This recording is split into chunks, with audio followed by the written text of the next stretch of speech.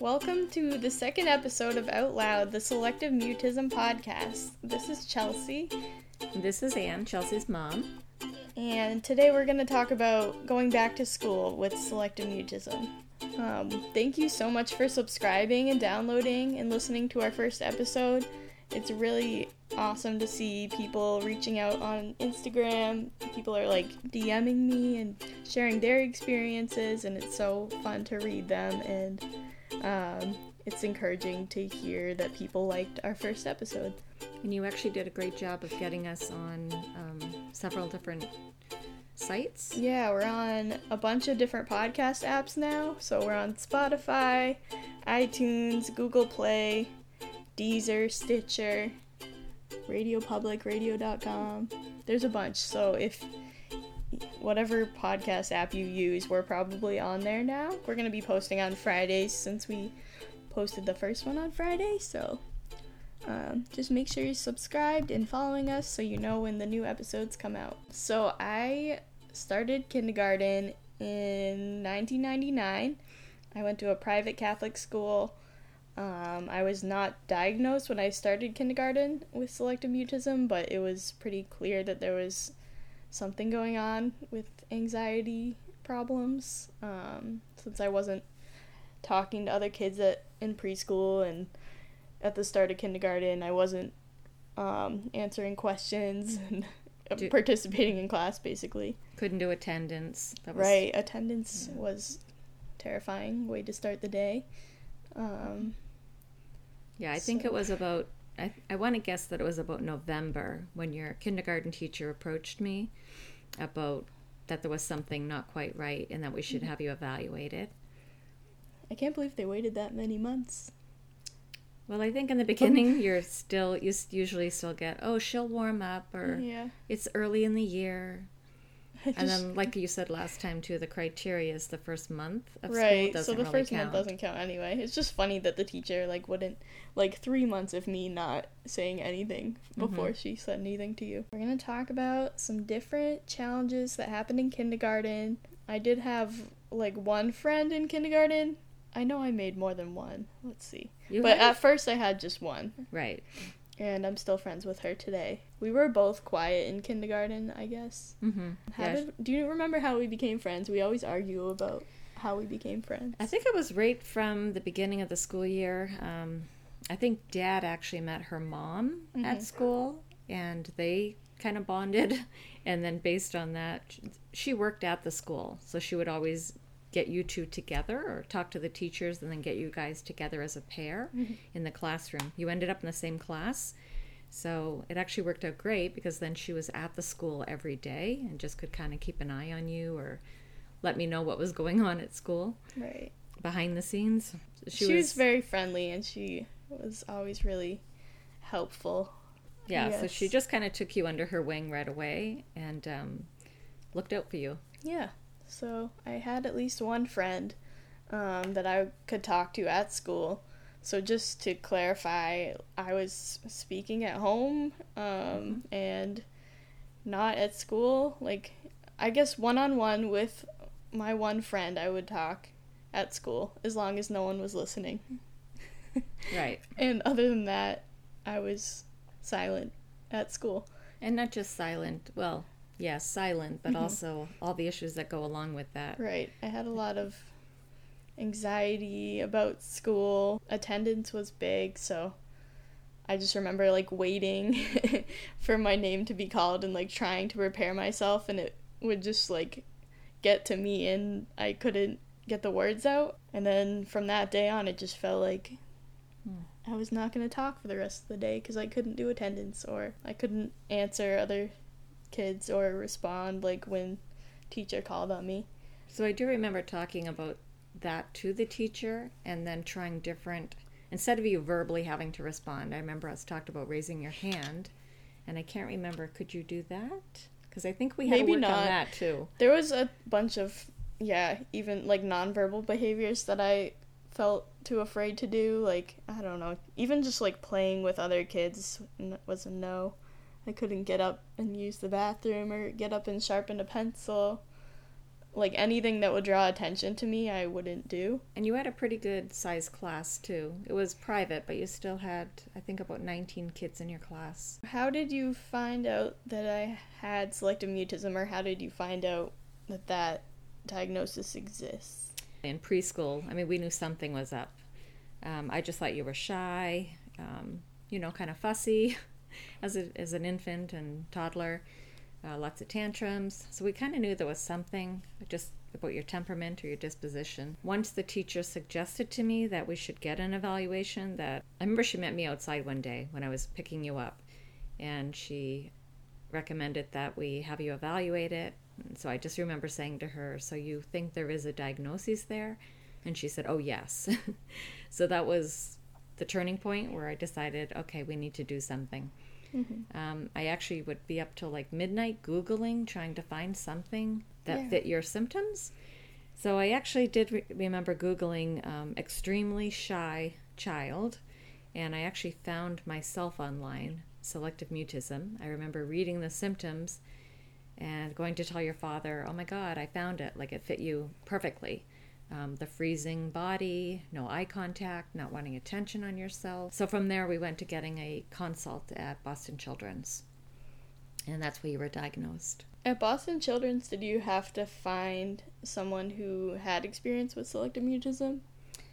I don't think I did at that point. It was in the pediatric psych, and it was just an evaluation. I know you saw a couple of people that day. She was a specialist in childhood anxiety. Okay. I was just wondering if you, it sounds like you found the diagnosis yourself, so I was wondering if you, suggested it to, a doctor or something, or if they just agreed with you. No, we didn't really say. We just took you in, did the eval, but the end of that visit that day, I did say to her I had found that online, but she came out with, I remember after they met with you individually, her telling me, that you were able to describe to them, like your heart beating, getting sweaty, not being able to talk, the words were stuck in your throat. She said you were really able to define or describe what you were experiencing. And so then I said to her, "Oh, well, I did find this online." And she's like, "Yes, that was one of your diagnoses." Mm-hmm. I do have a lot, I feel like I can remember a lot of kindergarten, probably because a lot of it was not traumatic, but actually maybe traumatic, but just really anxiety provoking. So I remember being really anxious and having those kinds of reactions to kids, noticing that I wasn't talking and calling me out. And I don't know, going to recess and not participating, just kind of standing there because I didn't want attention on me. I remember it was always a tough day if your friend was out sick or she didn't go to school that day. That was always tough, trying to have a backup friend. Yeah, I didn't have backup friends. You did make other friends that year, but for most of especially the beginning part of the year, it was just that one little girl. Mm-hmm. When we took you to Boston, people might be wondering, well, what did we tell you and how did you feel about that? I don't really remember. We used to talk about it. So we just talked about it out in the open. I tried to get you to talk about your feelings, and you were very hopeful. You thought they were going to help you, and so you wanted to go for the appointment. And I remember when we came, we just explained that they were going to help you be able to talk when you wanted to talk. And I remember we were coming back in the car, and you were in the back seat. And I think we were halfway home, and you just said, "Oh, well." And Dad and I said, "What? What are you talking about?" And you said, "Well, I guess that didn't work." Oh. And we were like, "What do you mean?" So you thought... There was an instant fix. Yes, there was going to be some sort of instant, go see the doctor, and you were all better. And it's not. It takes years and, putting yourself in, uncomfortable situations. I don't know. I pushed myself through presentations and, I've thrown up in front of people. I've fainted in front of people so many times. Mm-hmm. I don't know. There's no, instant fix. And I did go on medication, and that wasn't instant either. Yeah, that was in second grade that we ended up trying some medication. Right. So I was just going to talk about kindergarten graduation because I just remembered that me and my one friend we went up and got our diploma together. Yeah, we weren't sure that you'd be able to go when they called your name. Yeah. And so her mom suggested that the two of you could go together. Which was nice. I kind of felt like it was just for me, but she always says that she was shy too in kindergarten. I don't know, but it definitely helped to have someone to walk up with and get the diploma. I had a really good first grade teacher who got to know me. I guess we talked about it a little bit in the first podcast episode. I think we mentioned Miss Kim. Right. So we just talked about how she came over before school and got to know me during the summer, and she built rapport, and I really think that's important, and it's like key to build trust, because I think with kids who have selective mutism, trust is like necessary. They're not going to talk to you unless there's like trust and there's a history of like a supportive relationship. So I think how that came about was actually I think maybe we found out who your teacher was going to be for first grade, and maybe it was through your friend's mom. But we found out who your first grade teacher was, and it just so happened one of our neighbors was personal friends with her. So we invited her over for, I think it was like just afternoon, and sat out in the backyard, had some lemonade, had some snacks, and then you and Miss Kim went up to your bedroom so you could show her your room, and I let you just go up alone. And you stayed up there for maybe half an hour or so, and just got to know each other, showed her all your toys and things like that. But that was pivotal, I think.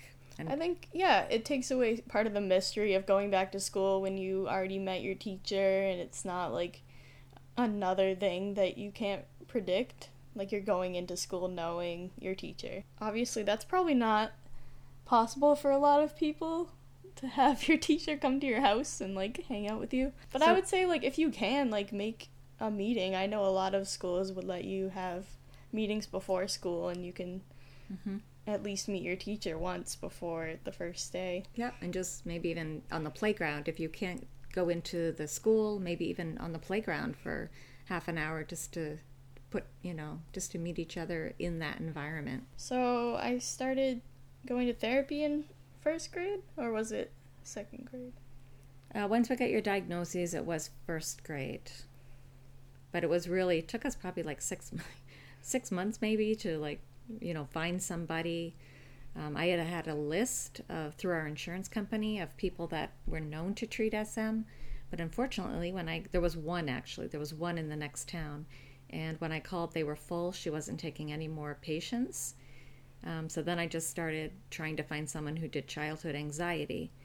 And we did end up finding somebody who had treated an SM child before and said she had had success. So we went with her. I remember, like, playing with her. I feel like I kind of, like, had some resentment towards her just because she was, like, pushing me to talk and stuff. But she definitely did a good job, and she built rapport before, like, pushing any, I don't know, challenging me at all.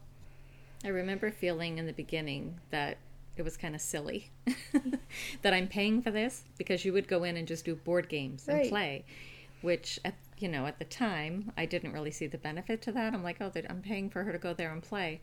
But then she explained to me she's really building trust, building a relationship, and she said sometimes she would cheat to see if you would correct her or if you would just let her get away with it. So she was challenging you in little ways. Right, she built it up. And it's interesting, like, look, now that I do ABA, like, applied behavior analysis, so I am a therapist for kids with autism, and that is definitely necessary, building rapport and trust before you start putting demands on a child. One of my, like, strongest memories from that, I remember, I guess I was already talking to her, and maybe I was talking a little bit in school because she was working on my voice volume with me, and I was, like, being too quiet. I've always been quiet. People still tell me I'm quiet. But she was having me read a book, and she was playing music on, like, a boombox, and she kept turning the volume up, and she wanted me to read louder than the volume of the boombox, and it was really hard. And I remember doing that, but I think I did it, I didn't know. I don't remember that. But I didn't that's know like about one of my strongest memories with her. I don't know why. So she really introduced us to sticker charts. We had every week we would go. She would set about 5 goals with you. You would come up with the goals together, and then we would work on it at home through the week with sticker charts. And then she one time did that cotton ball jar.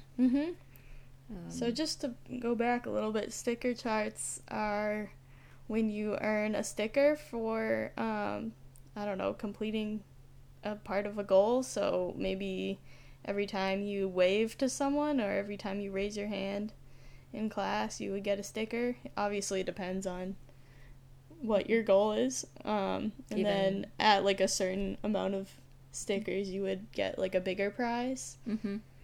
Yeah, we used to have like a treasure chest, just with little whatever dollar items, and then the big gift would be like a Beanie Baby, a stuffy, something like that you really wanted. Yeah, and then the cotton ball jar was like, I guess it didn't actually work because it was too big of a jar, but it was a jar, and I don't know what my goal was, but every time, I don't know, maybe it was every time I talked to someone. I think that was near the end. That was near the Yeah. end of the therapy, so I think it was every time you spoke to somebody out in public, Yeah.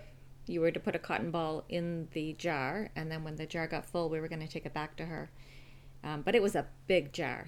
It was like a 5-gallon jar. It was like those ones that you have the cheese puffs in. Yeah, so we should have started, or whatever, maybe with a smaller, Smaller, more achievable goal. Right. But yeah, that's the idea behind those like reinforcement strategies they use in therapy. And you could totally implement that in your home or do it with, like collaborate with a teacher to do it. Maybe in private, because I never wanted something that was specific to me that would make me stand out from other kids. But I definitely had, like, I'm trying to think. I had a deal with my first grade teacher that if I did a reading, obviously this is after, like, a lot of progress, that if I did a reading at Mass, I would get to go out to Friendly's with her for ice cream. And I was able to do that. We could have never imagined that you would have been able to accomplish that. Yeah. And I think the only way you did was having Miss Kim as a teacher. Yeah, because I liked her and I wanted to make her happy, I guess, or make her proud. Or You trusted her and you felt safe in the classroom. yeah. So I think I just want to say that she did this. I think it was, I'm not how far into the school year you were, a couple of months anyway. And, the kids know that you don't speak, and if you ever had a substitute, they would all let the substitute know, she doesn't speak, she doesn't talk. And I know Miss Kim said she just got tired of hearing it one day, so when it was said, she just stopped the class, and she said she told them Chelsea does talk, and she never wants to hear anyone say that again, and that when Chelsea wants to talk, she will talk. And that was kind of that. And so I think you really trusted her, and from that point on. Yeah. So grade 2, I think, is when we started medication. So in grade 2, I started medication. I remember, like, being really silly when I first started taking it because it was too high of a dose. I had a few more friends by then, maybe 2 or 3 people that I would talk to, and when I started taking medication, I was, like, being silly in front of the whole class. I remember we had spelling bees in each classroom, so they would, like, find the best person in each classroom, and then they would go on to, like, the full school spelling bee. And I actually got kicked out of the spelling bee because I was being too crazy and, like, being silly. So I had to go sit down, which was a pretty big deal. Well, I think we didn't start medication right away. You were in therapy for quite a while, and we were making some progress. I know one day you came home in 2nd grade, and you had uniforms, and you had on a yellow dress shirt, with your skirt, and you had something all down your arm, and I asked you what it was, and you told me that one of your friends had wiped ketchup from her french fries it was all down your sleeve, and you couldn't say anything, so you were covered in ketchup, and I couldn't believe that had happened to you. and that you were unable to say anything. And That's really sad. I don't know if I wrote a letter or what happened, but I know the little girl had written you an apology letter, and she was your friend, and I don't think they were trying to be mean, but whatever, it was funny. So I think after that, it wasn't just that one incident, but just everything. We just decided, let's give the medication a try with the therapy.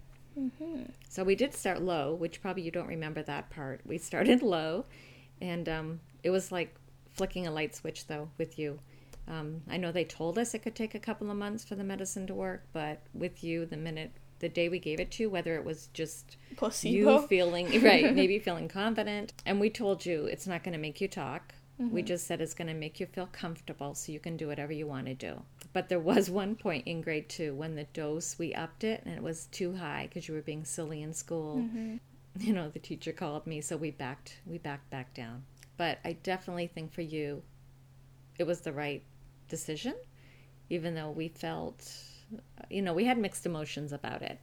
And they did tell us to keep you on it for 1 year so you could experience 1 full year of incidents like on medication. But we took you off, I think, after 8 months, just because I felt I wasn't totally comfortable with it. So I took you off. But I know looking back, I did regret not keeping you on for the full year.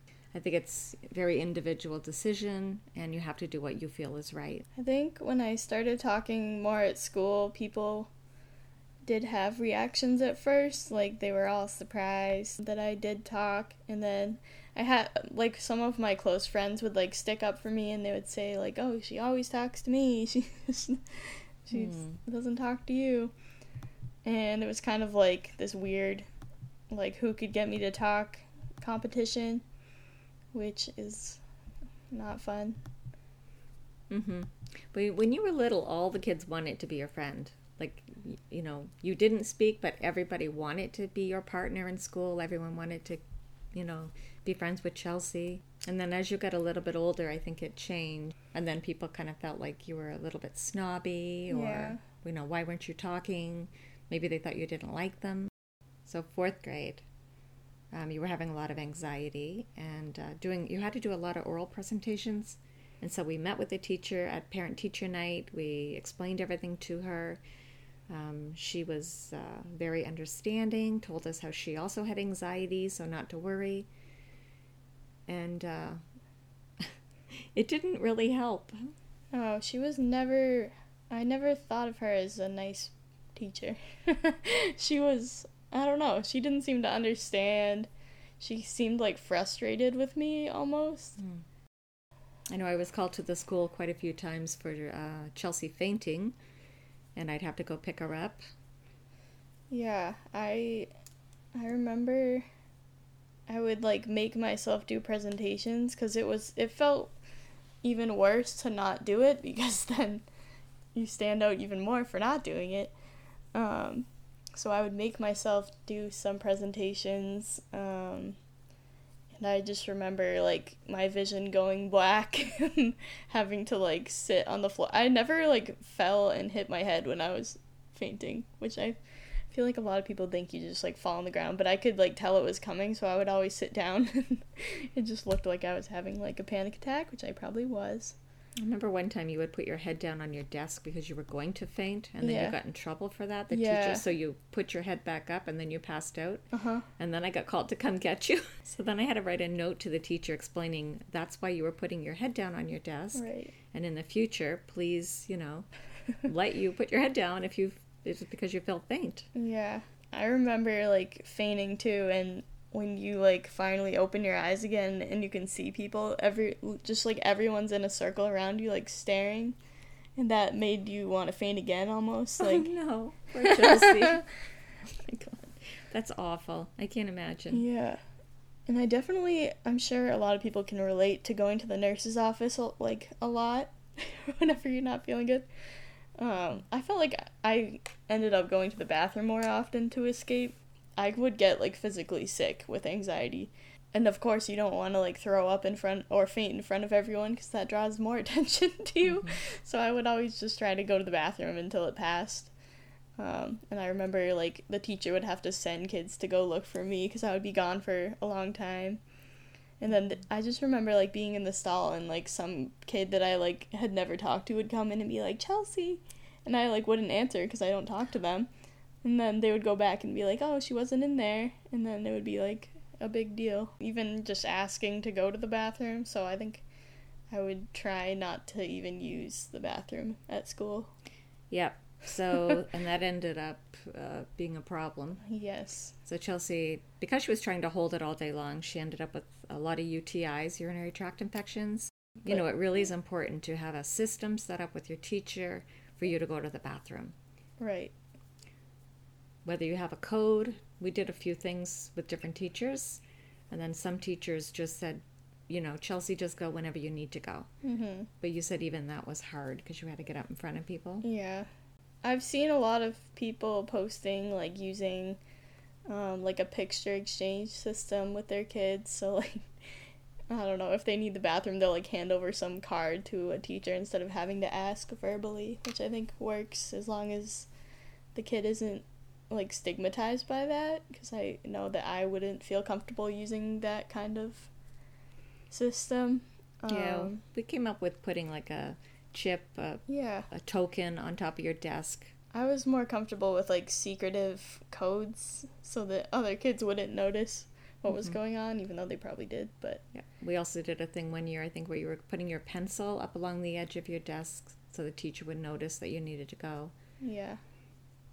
Just working out a private system with the teacher always worked for you. Yeah, I think it's just, like, you're trying to promote, like, treating selective mutism and talking, but when it comes to, like, the bathroom, I think it's okay to start with, like, a nonverbal system just because of, like, medical complications that can come from holding your pee.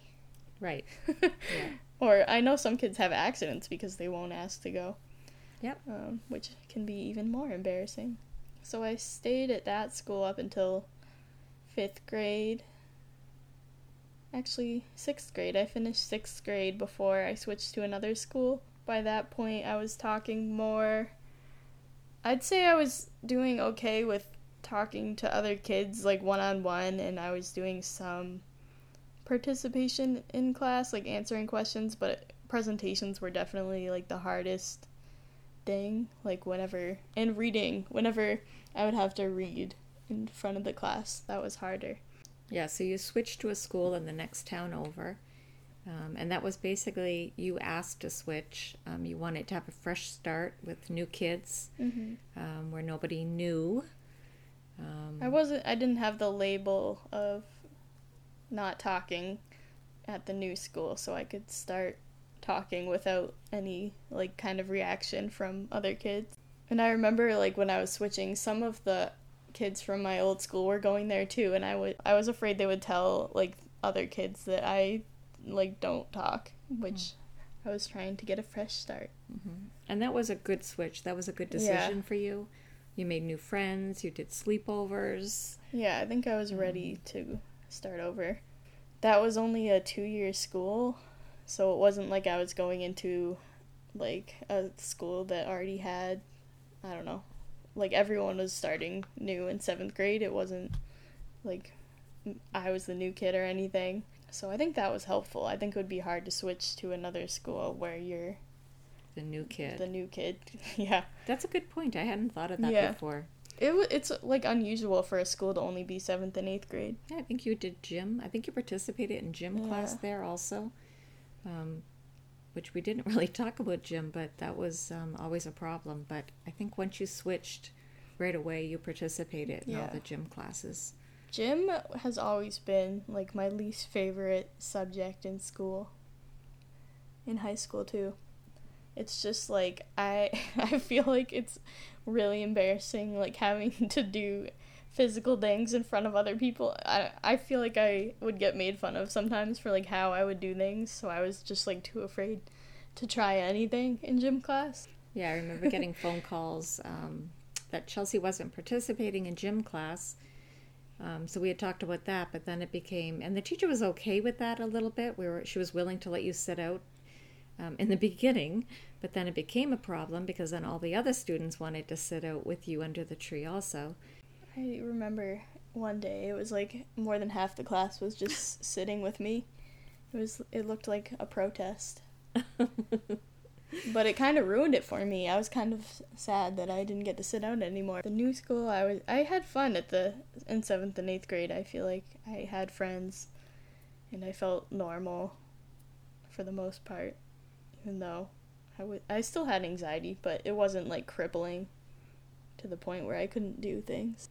And you did participate, we didn't really talk about that, but you did participate in, was it Girl Guides? I'm going to say it wrong because of Canada. That's Canadian. Girl Scouts. She didn't mention that, but she is Canadian. Yeah, so you were in Girl Scouts for, 1 or 2 years? I don't know if I made it that long. Maybe 1 year. 1 year. I remember hiding in the bathroom during Girl Scouts, too. Did I sell cookies?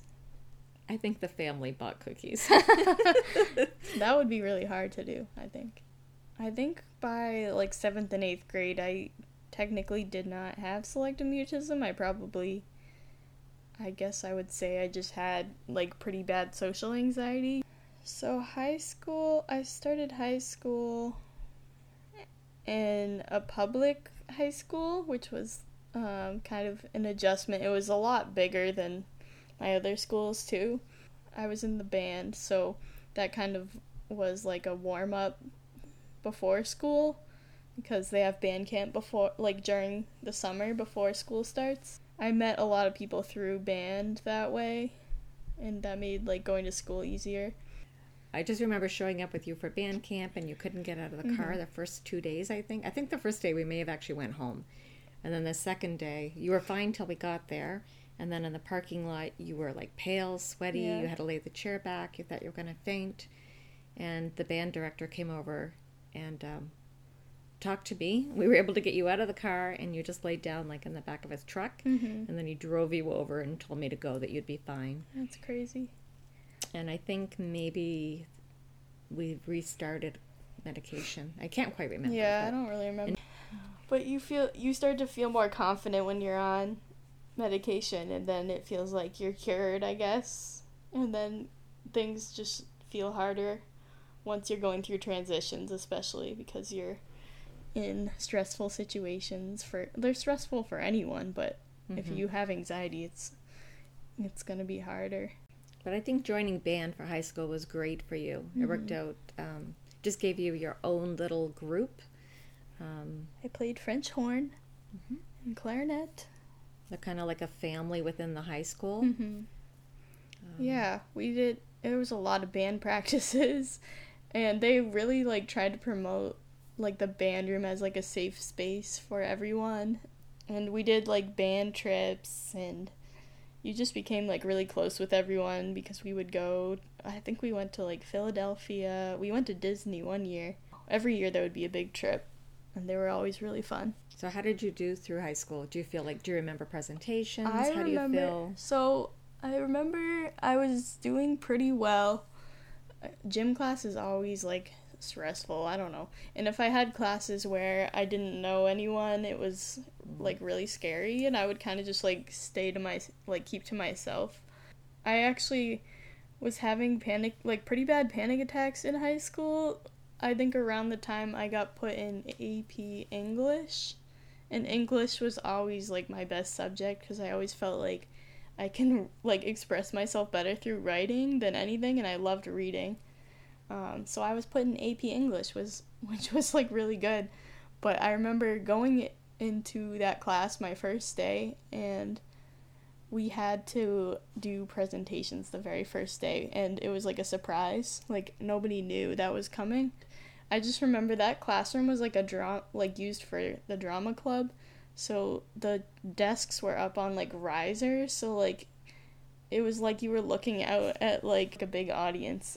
But I just panicked, and I felt in addition to gym class that year, I was having panic attacks, and I think I was throwing up and fainting. And I remember sitting in the hallway to avoid falling on the ground. I would just sit down in the hallway. I ended up leaving that class though, within the first week, and I went down to the I don't know what it's called, the regular level of English, and I actually really liked that teacher. She was young and she thought I was like such a good writer, or at least she told me I was like a really good writer.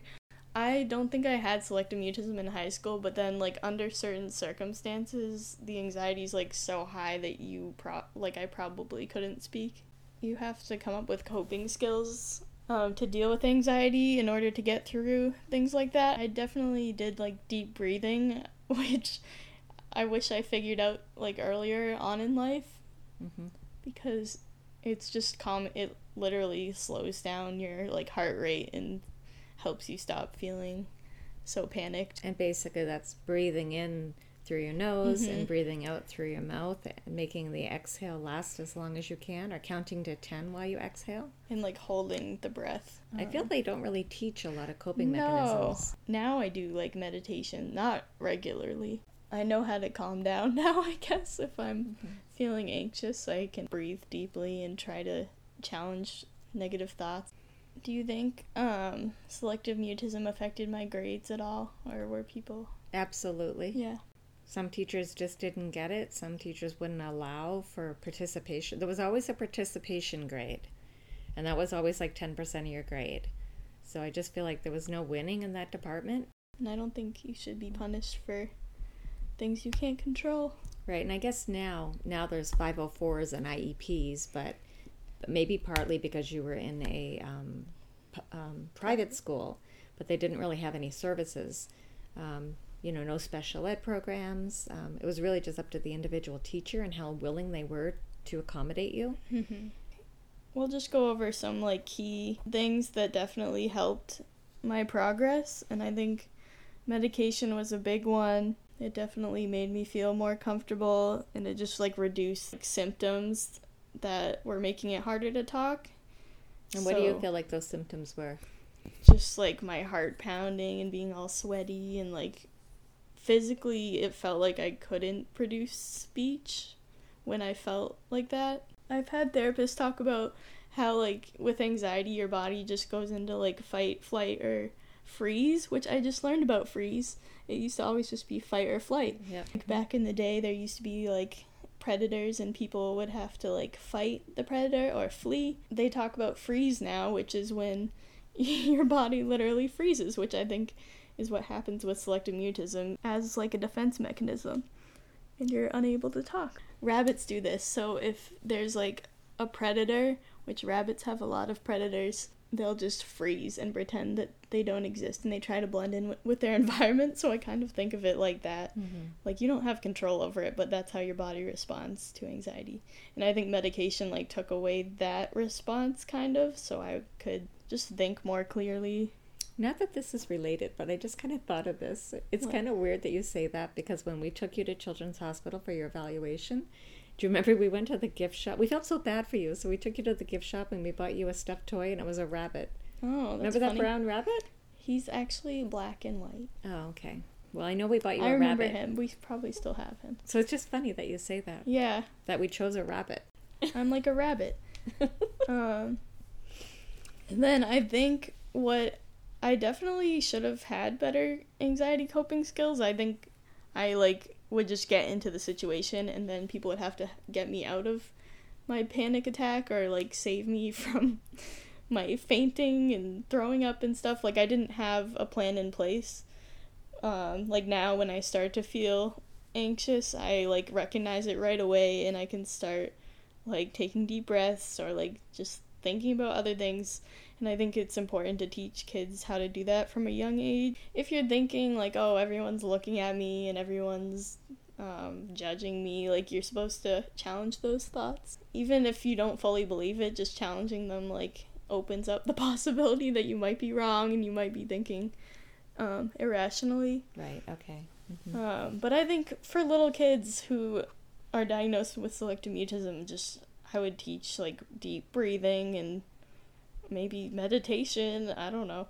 But when you have those skills and you have a plan in place in your head, and you practice those even when you're not anxious, I think when you can identify that you're starting to feel anxious, you can use those to feel better and get through it. Communication with teachers is huge, and having a plan with the school is very important. Yep, and every year I would recommend starting off right from the get-go, even before school starts, with some sort of like a handout or from an official resource, because I think that it's more validating than just a note from a parent. I have some resources too that we can put in the show notes. I think, well, you can't expect like everyone to know what selective mutism is. True. Especially when I was in school. No, like it was unheard of, and I think there's more awareness now, but it's still not a lot. So it's really important to educate teachers. I've even had therapists with like master's degree in psychology that I have had to explain selective mutism to them because they've never heard of it. These are the resources I found. Selectivemutism.org has a resource for teachers called I'm an Educator, and it just gives like tips on how to interact with kids and make school more comfortable. And then Stephen Kurtz, he developed his own therapy for selective mutism, but he has a website called Kurtz Psychology. It's KURTZ psychology.com, and he has a free e-course about selective mutism that if your teacher's willing, it would be super helpful for them to look at that. And I don't think, we didn't mention, but you actually went to Brave Buddies camp with Dr. Kurtz to volunteer. I think you were in high school. And that Brave Buddies camp was in preparation for going back to school. True. So I volunteered for that, and it was, they set it up like a classroom to get little kids with selective mutism ready for going back to school and like participating in class. It was really awesome getting to meet other people. I met a lot of volunteers that had selective mutism as a kid. It was so cool to like see kids who had selective mutism like progress just in 1 week of like an evidence-based therapy. It was really cool. So yeah, he was part of CMI, but now he's got his own practice. So definitely, like his whole website is full of resources for teachers and parents. So I would definitely check out his website. And Kurtz for the Canadian people is KURTZ. Oh, psychology. We're Canadian friendly. We just looked at our stats and we're on the Canadian chart on iTunes, so we're excited.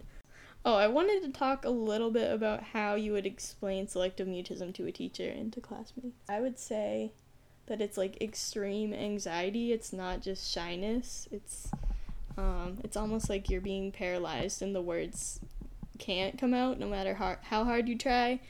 I would emphasize that it's not stubbornness, it's extreme fear. Right, it's not a choice. You literally cannot speak in that moment. I would really emphasize building a trusting relationship, of course. It's going to take a lot of time. It's not just going to get better one day.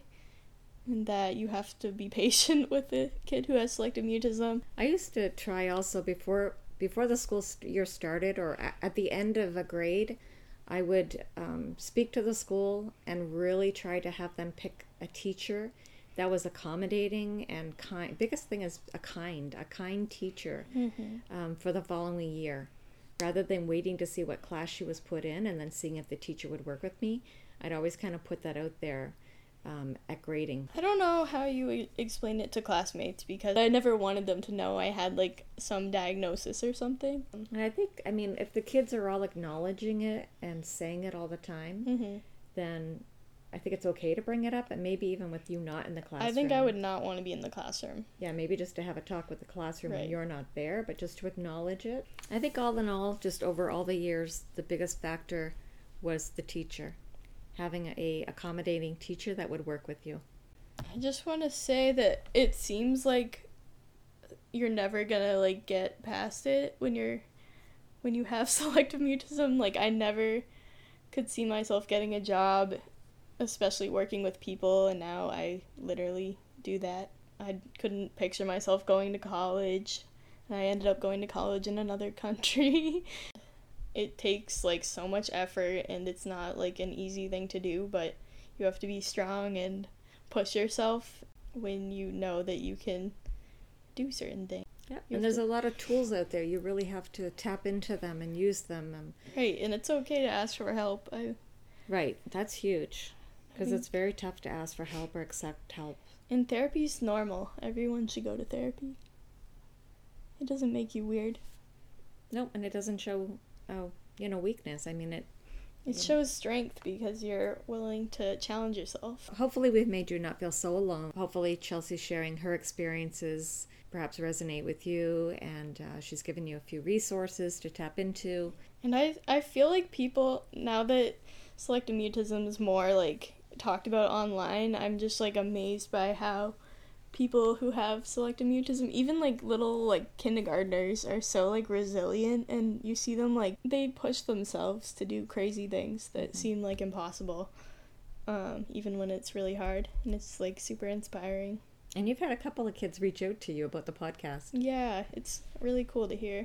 Yeah, it's been great. Stories. I really would love for kids to listen, and I just think they wouldn't feel so alone. Like if you had this when you were little. Right, I think it would be really cool because I felt like I was the only person because I didn't know anyone else who had selective mutism. It was really cool when I met other people who had it too.